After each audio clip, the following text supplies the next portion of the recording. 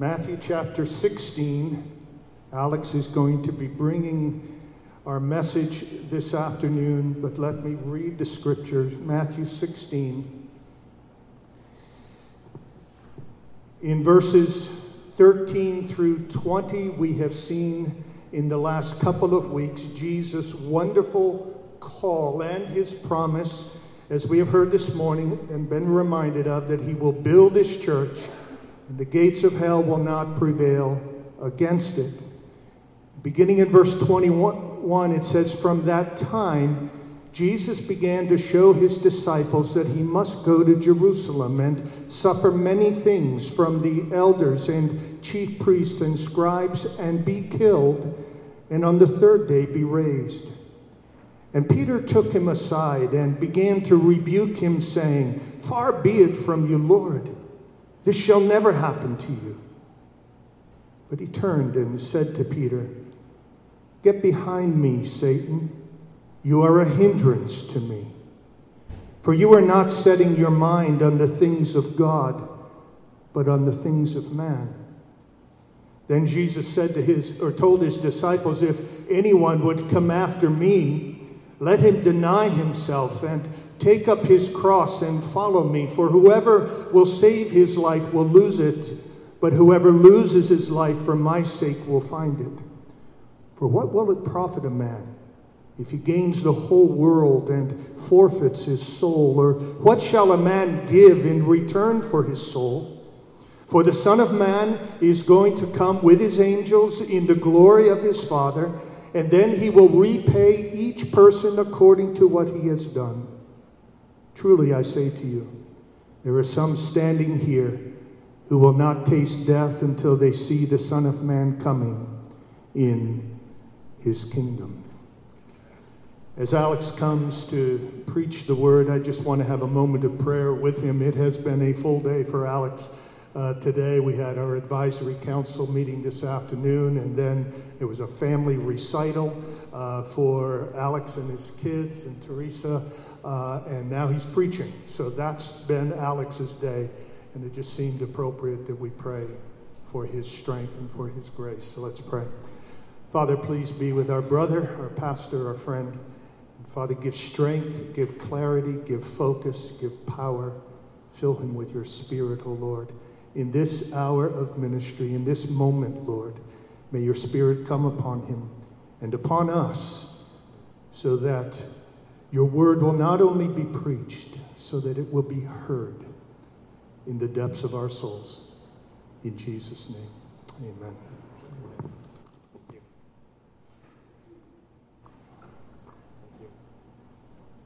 Church, it's good for us to be together and to worship and to receive. It's a privilege. Most of us have probably heard of the term the prosperity gospel. The prosperity gospel, the idea that God offers to us as his disciples health and wealth in this life as long as you have faith, as long as you believe.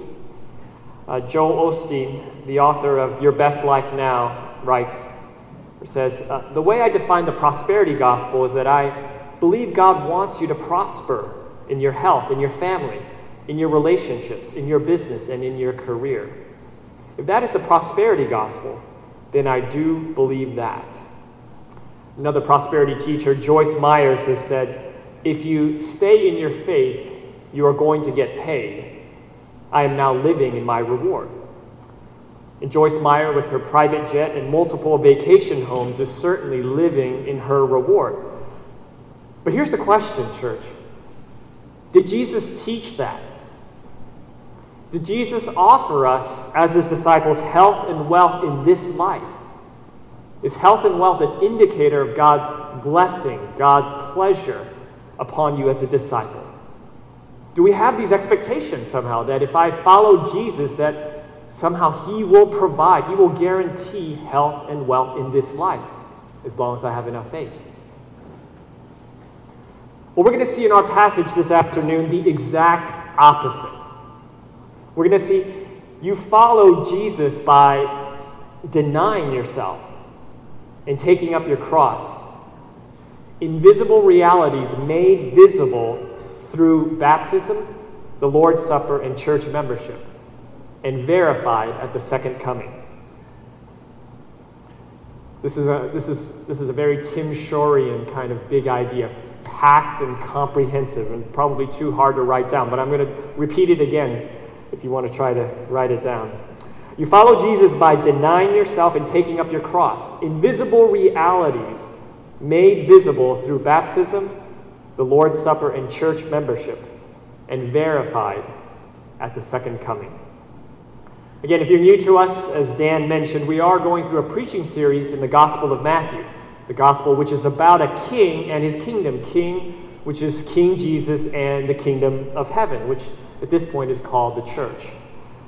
We've seen in this series so far the confession of the church, that the church confesses that Jesus is the Christ, the Son of the living God. That's what distinguishes the church from the world, what we believe, what we know to be true about who Jesus is.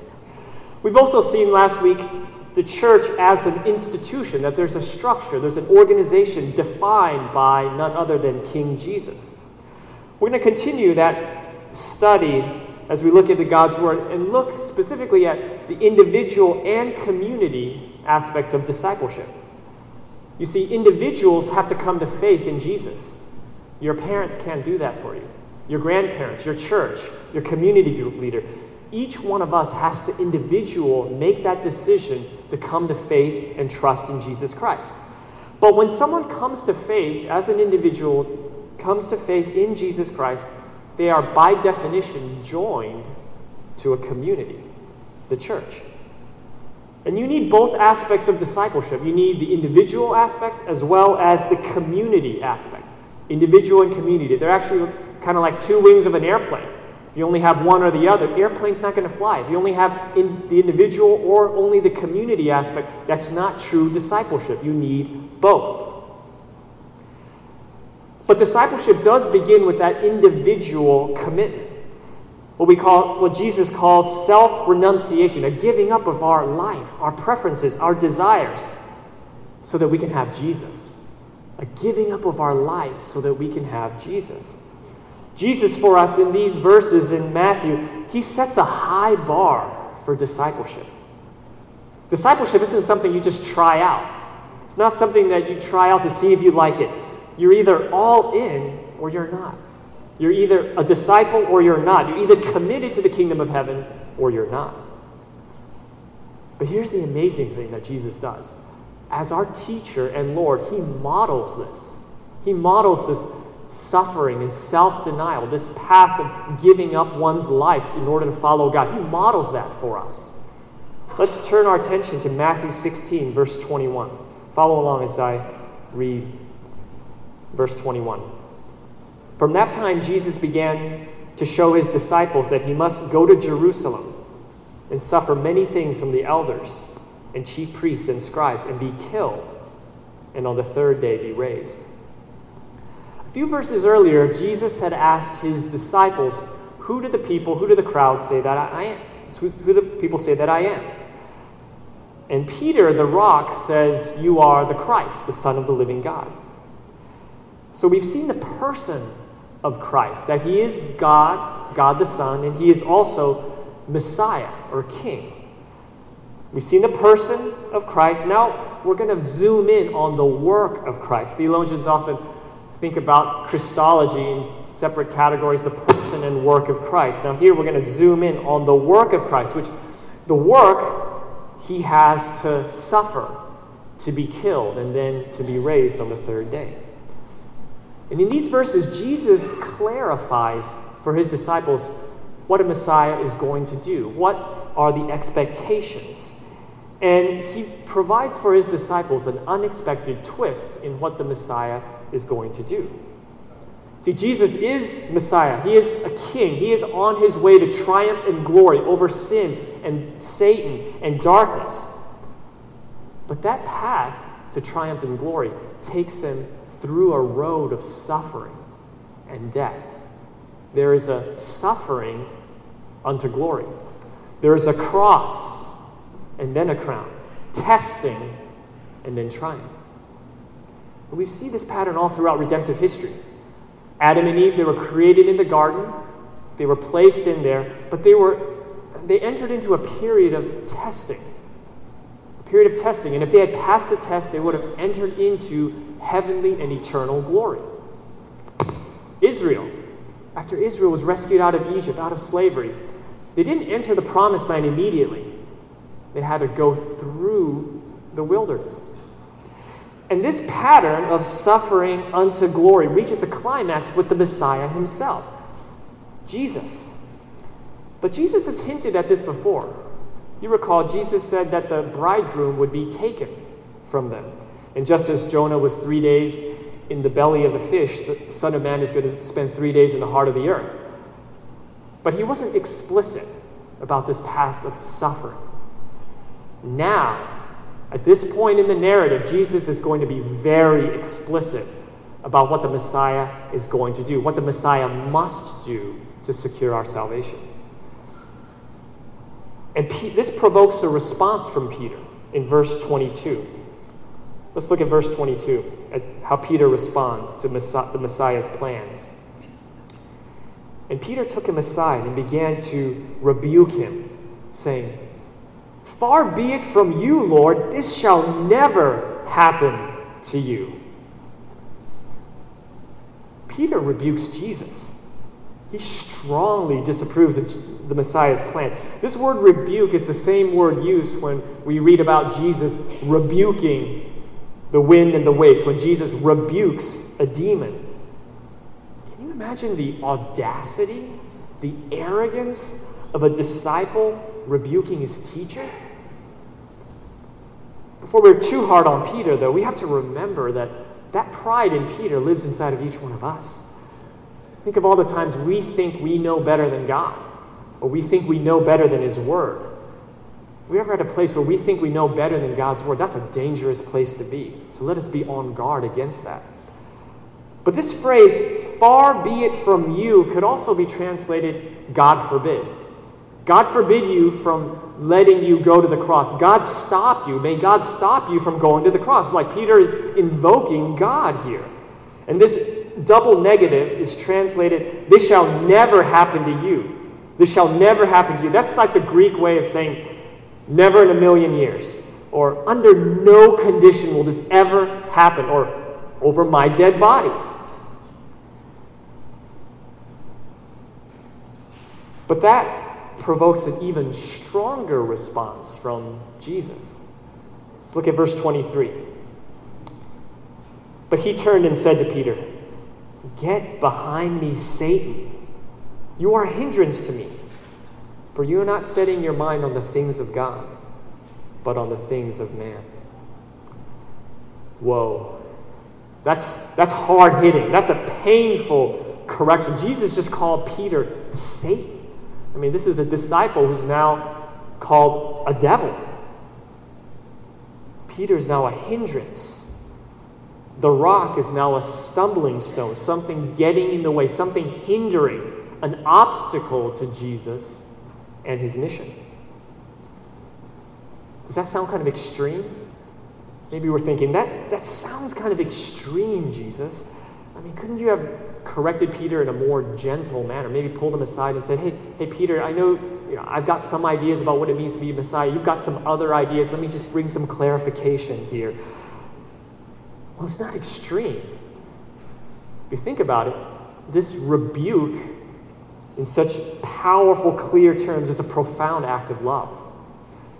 If Jesus had taken Peter's advice, humanity, all of us, would have been lost forever, destined for the lake of fire without hope of redemption. That's why the way Jesus responds, "Get behind me, Satan," gives us a little window into how important the cross is, how important that path of suffering unto glory is for the Messiah. Without that suffering and death of the Messiah, there would be no hope for God's people. That cross, that's not just a part of the Messiah's work, it's central to the Messiah's work. No cross, no Messiah. No cross, no salvation. No redemption, reconciliation, no adoption. No cross, no Christianity. So the cross, It's not just a peripheral or a side part of the Messiah's mission. It's absolutely central to who Jesus is and what Jesus came to do. So the question for us, is it central for us? Do we think about the cross on a regular basis? Is the cross central to our prayers? Is it central to our singing? Is the cross central to our relationship with God?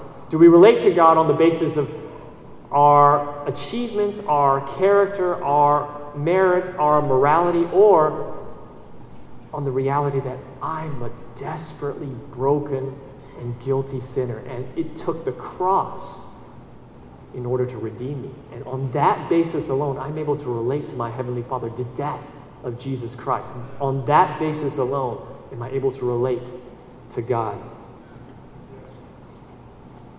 If you've ever had to download software for an electronic device, you've had to check the box for the EULA, E-U-L-A, the End License User Agreement, End User License Agreement, EULA.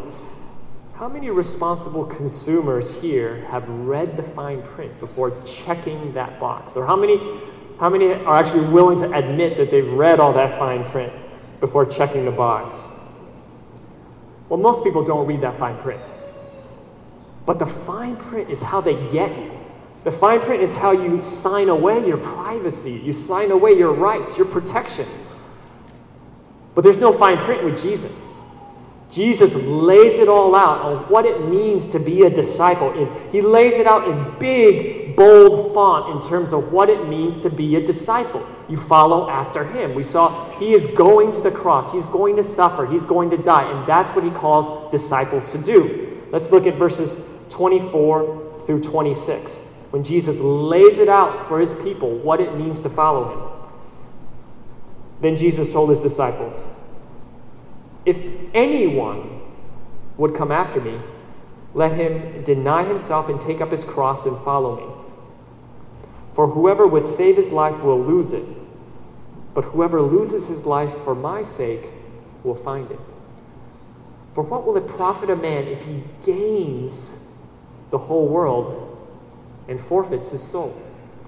Or what shall a man give in return for his soul?" In big, bold font, Jesus explains to each one of us the true path of discipleship. Not just to Peter and the disciples, but to everyone, to anyone. If anyone would come after me. And the cost of discipleship is clear. You have to deny yourself. You have to take up your cross and follow Jesus. You have to give up your life now so that you can gain eternal life later. So unlike Osteen, Jesus isn't offering to us our best life now. In fact, he does the opposite. He says you have to give up your best life now in order to have your best life later. Did you catch that?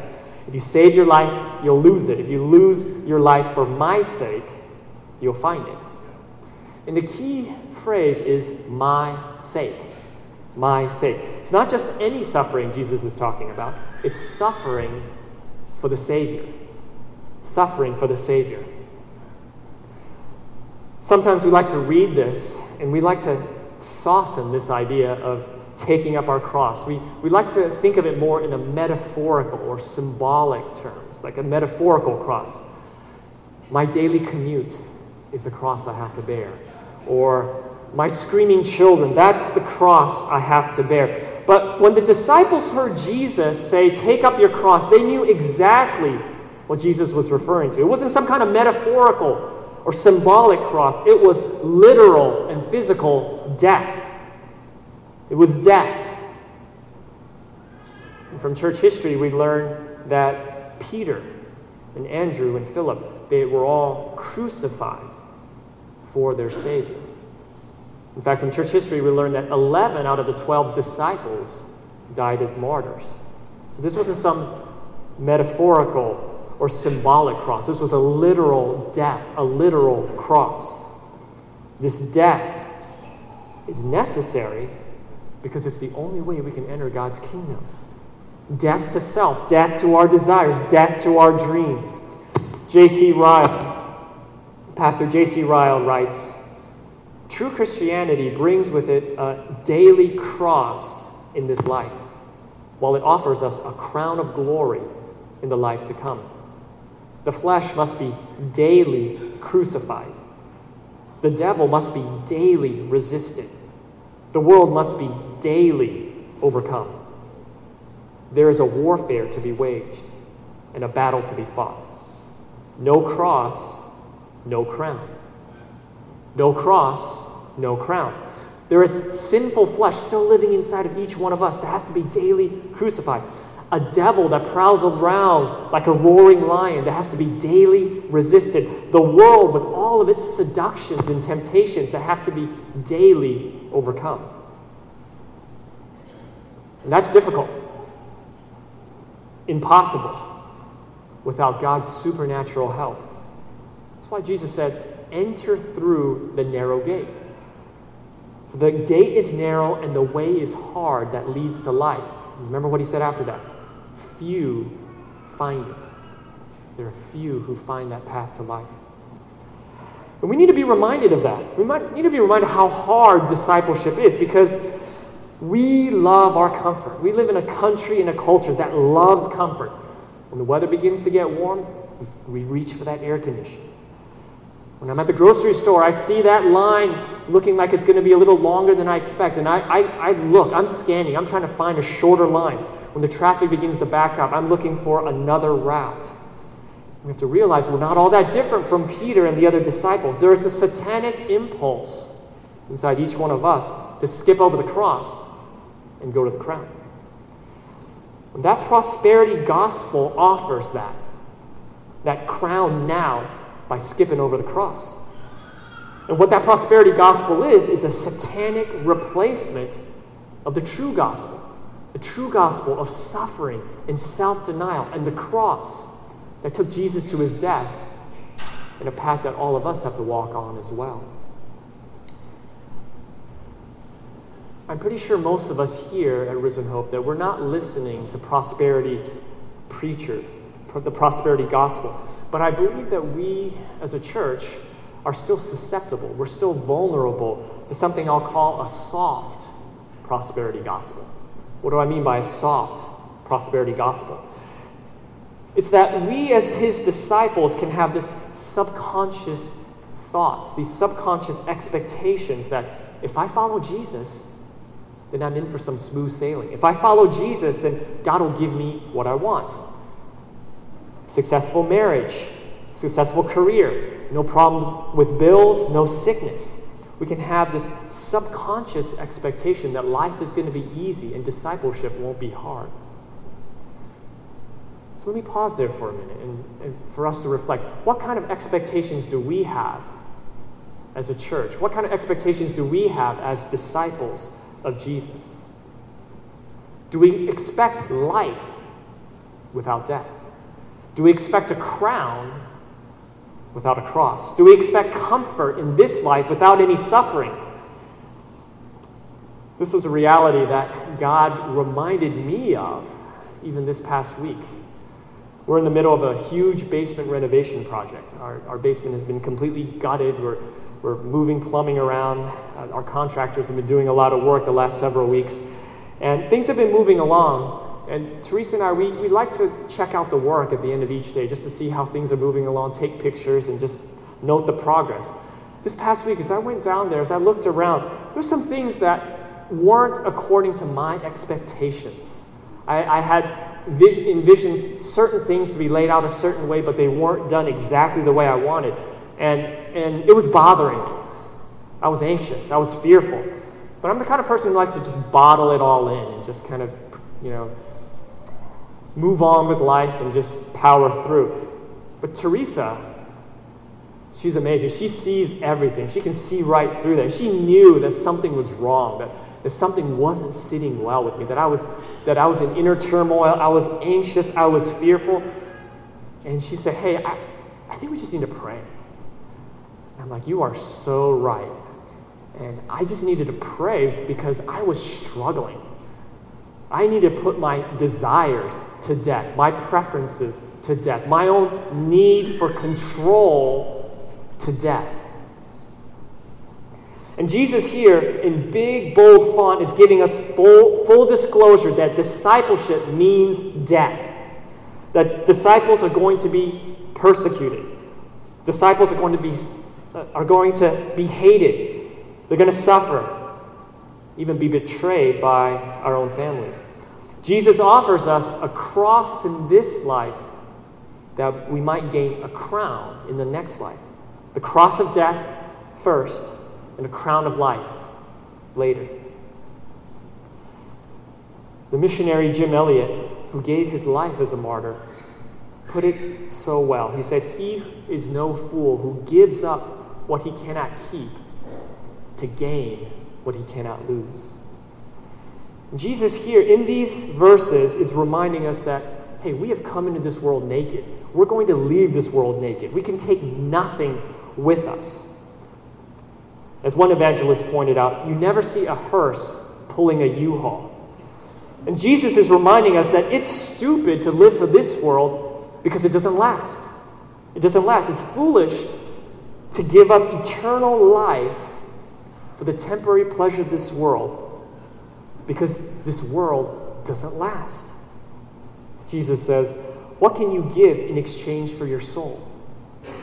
What Jesus is saying is you can have all the money in the world. You can have all the real estate, all the land, all the buildings, all the stock of every corporation, and that will still leave you eternally bankrupt on the day of judgment because that can't redeem your soul.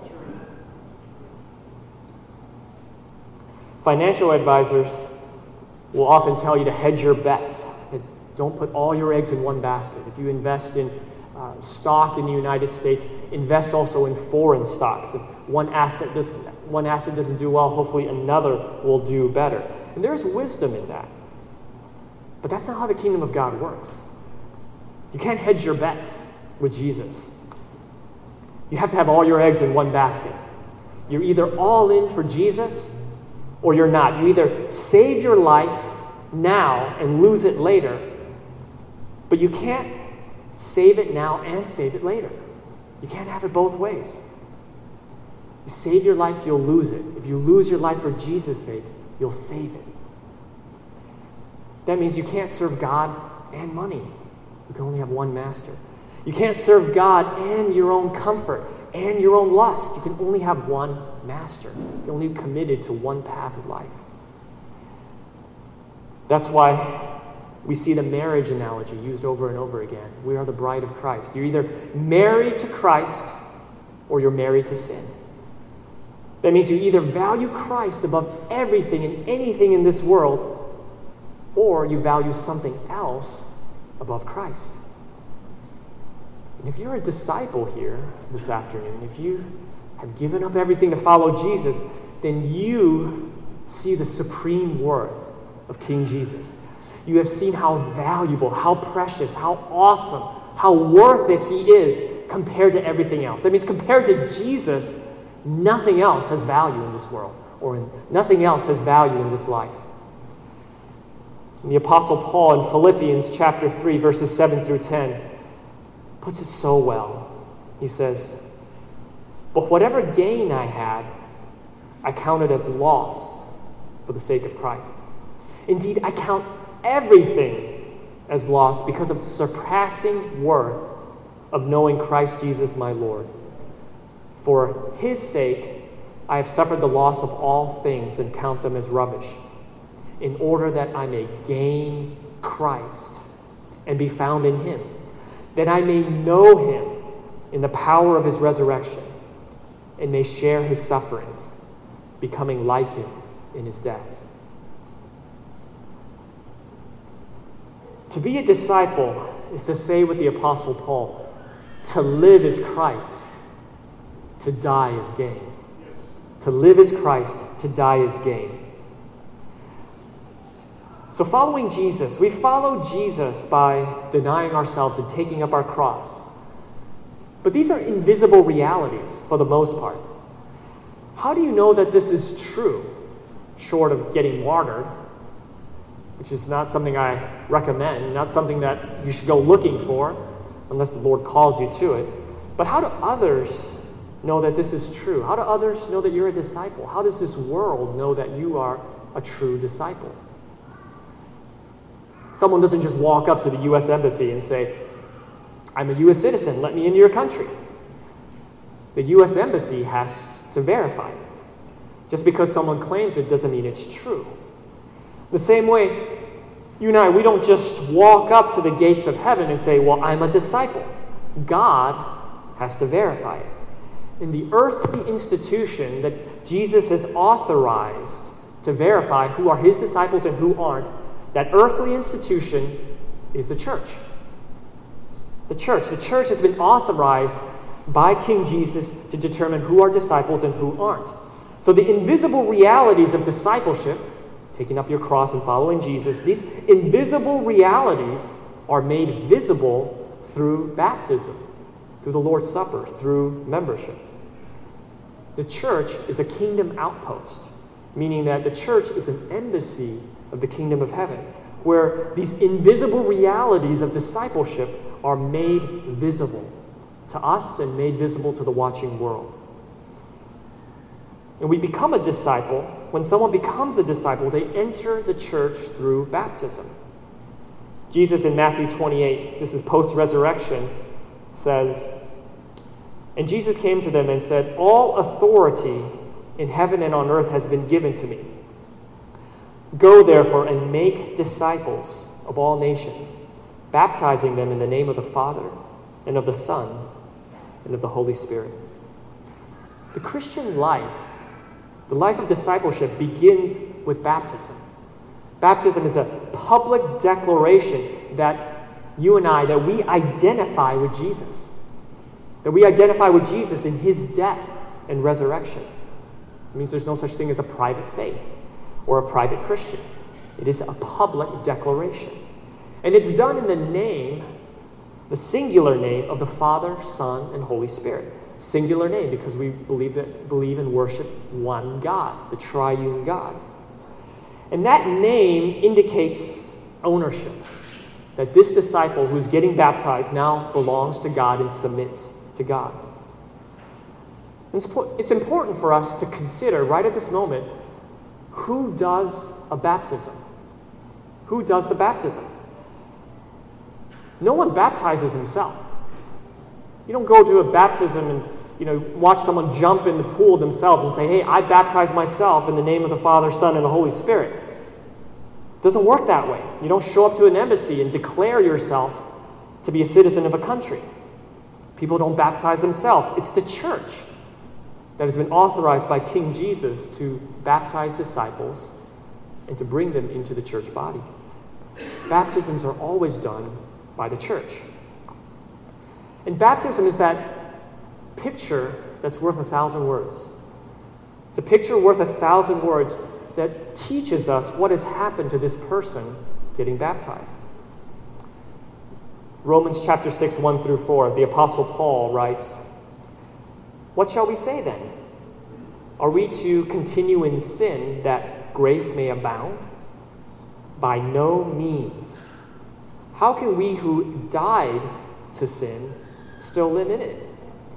Do you not know that all of us who have been baptized into Christ Jesus were baptized into his death?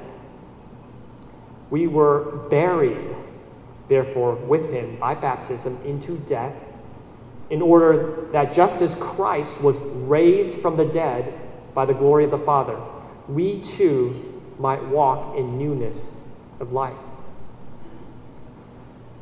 So when you see baptism, when you see a disciple plunged into the water through immersion, you see the gospel. You see that the old life of sin, the old life of self, it's dead, it's buried, it's gone. And when you see that disciple come up out of the water, you see new life in Christ. You see, just as Christ was raised from the dead and now lives to God, this disciple has been raised from the dead and now lives to God. In baptism, a disciple says, I am now denying myself. I'm taking up the cross. I am dying to self. Notice, though, that you can't have one or the other. There's only two masters, sin or Christ. You're either dead to sin and alive to Christ, or you're alive to sin and dead to Christ. You can't have both sin and Christ. It's one or the other, sin or Christ. That means if you're not dead to sin, that means you are dead to Christ. That means if you still enjoy sin, sin is still alive in you. You can't bear to get rid of sin. If sin isn't dead to you, then you are dead to Christ. But baptism is the way a disciple proclaims, hey, I am dead to sin, and now I live for Jesus.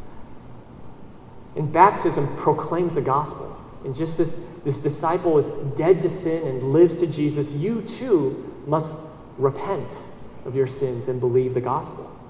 You too must put sin to death and live for Jesus.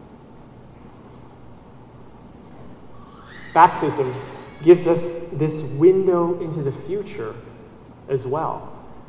A window into the future for what will happen when Jesus comes back. Because the floodwaters of judgment flowed over Jesus and now over us in baptism, we're spared. We're rescued on that final day of judgment. We're spared from eternal death and raised up to eternal life. Now, there's a couple things I need to clarify about baptism. Baptism doesn't save. We don't believe that you're regenerated at baptism. Christ saves, and he saves through faith. Right? It's by grace that you are saved through faith. Baptism is an outward sign of an inward reality.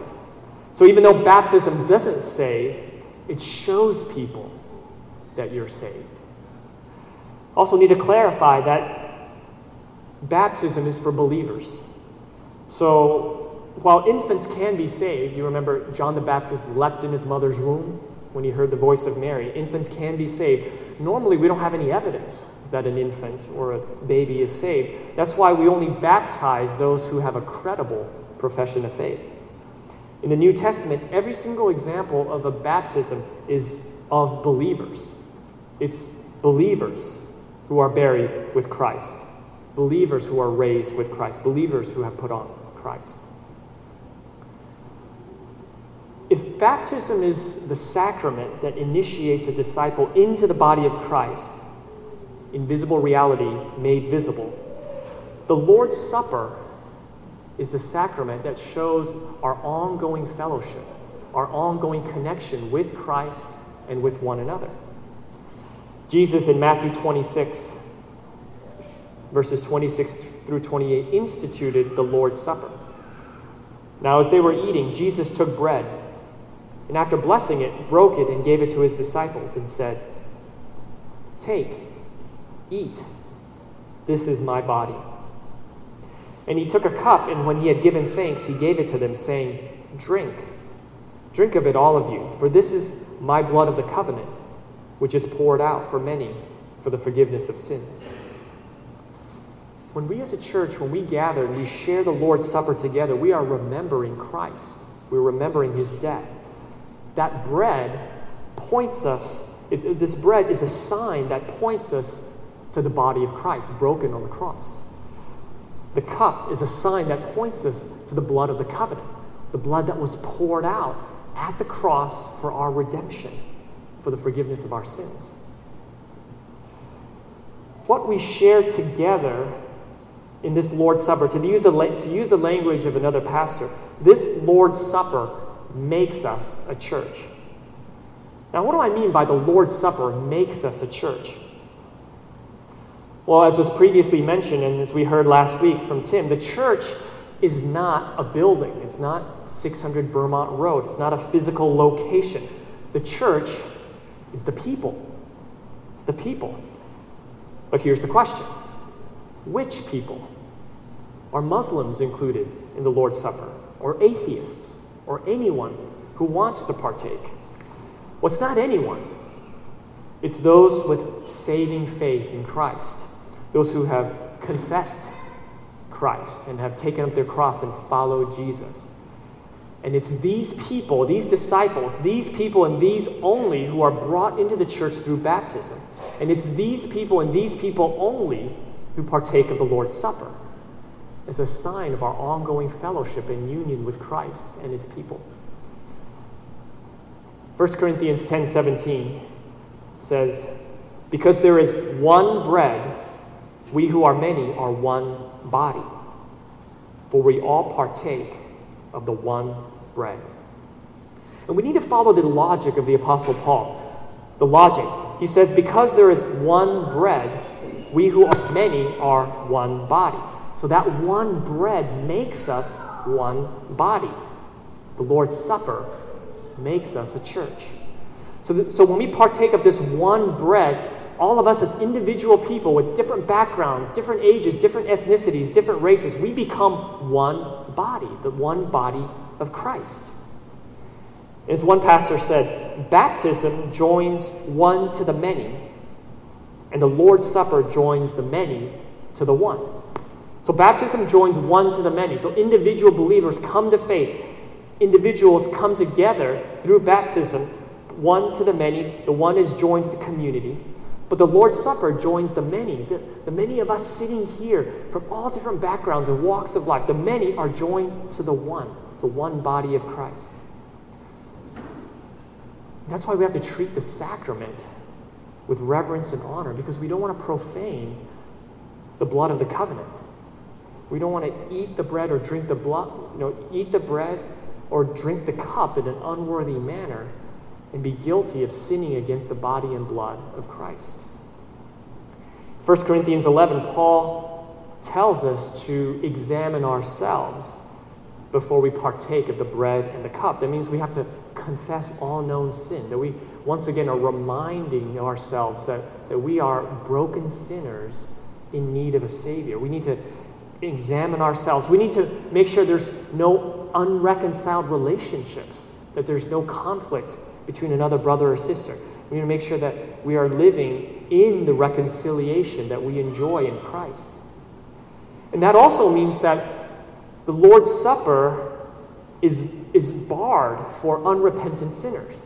Unrepentant sinners who choose sin over choosing Christ are barred from the Lord's table.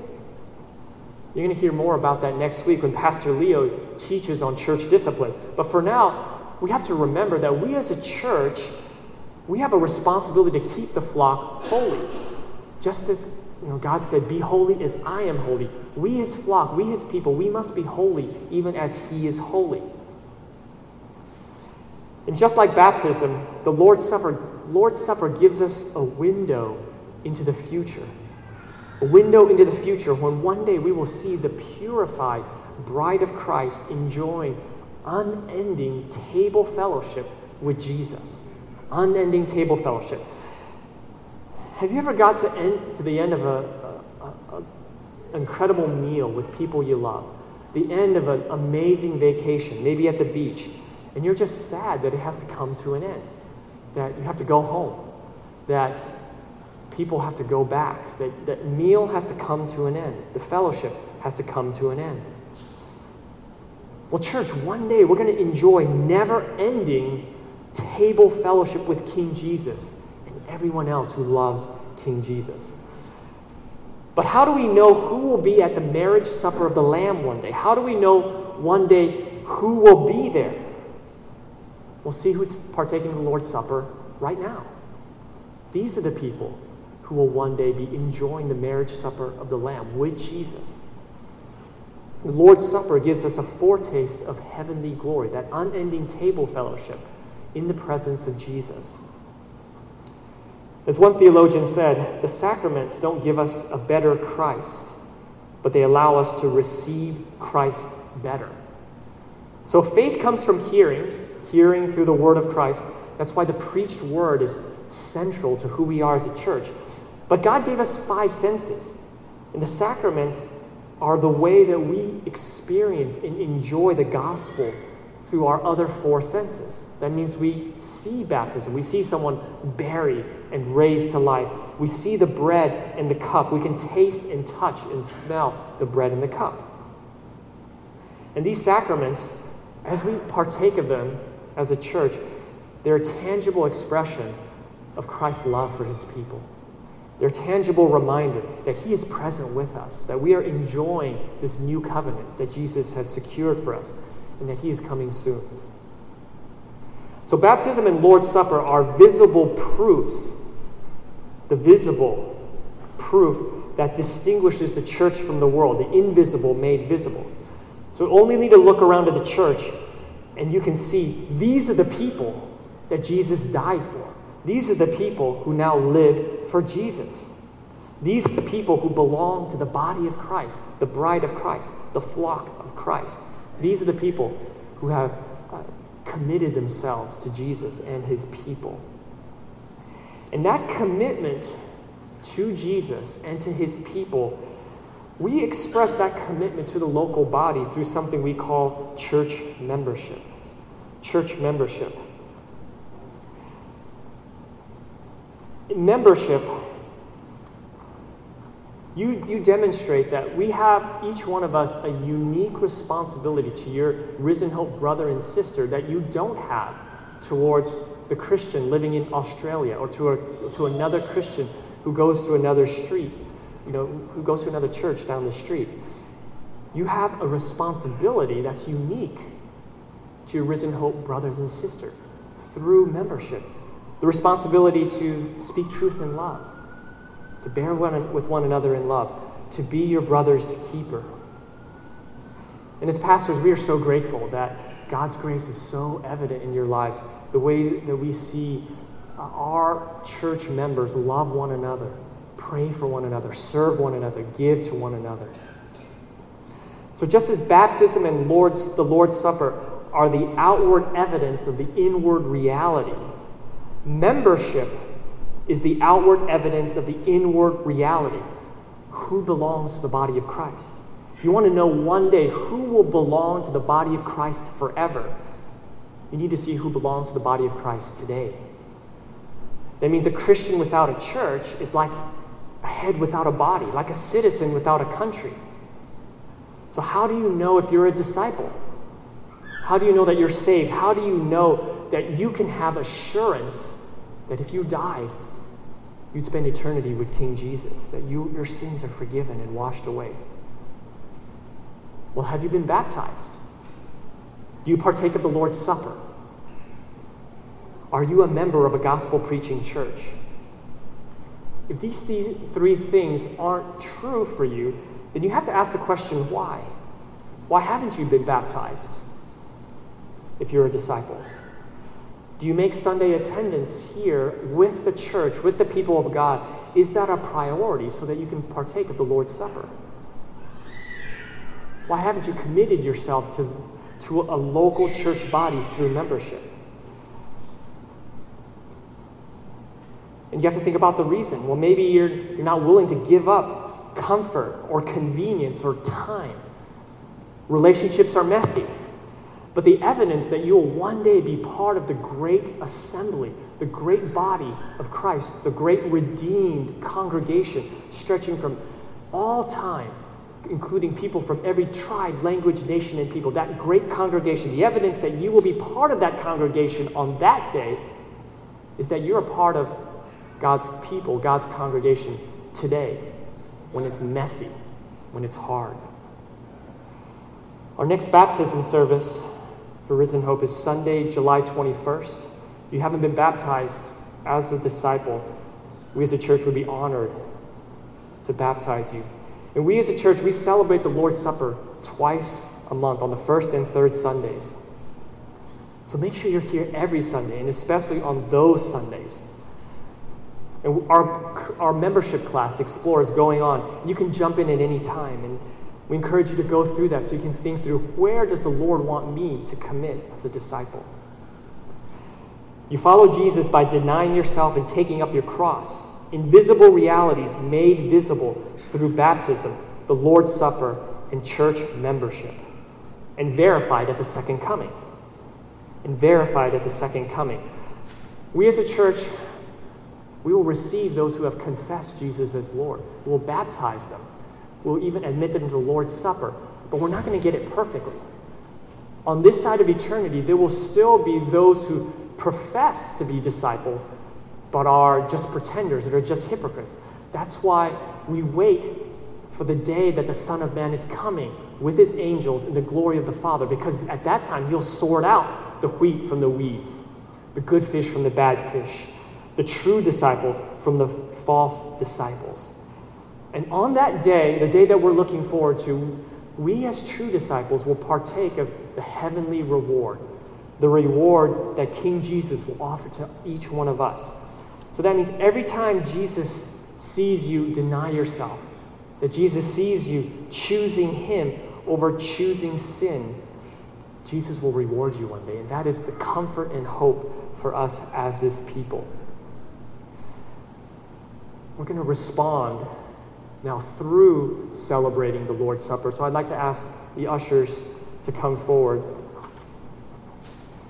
The Lord's Supper is a fitting response for us to hearing God's word.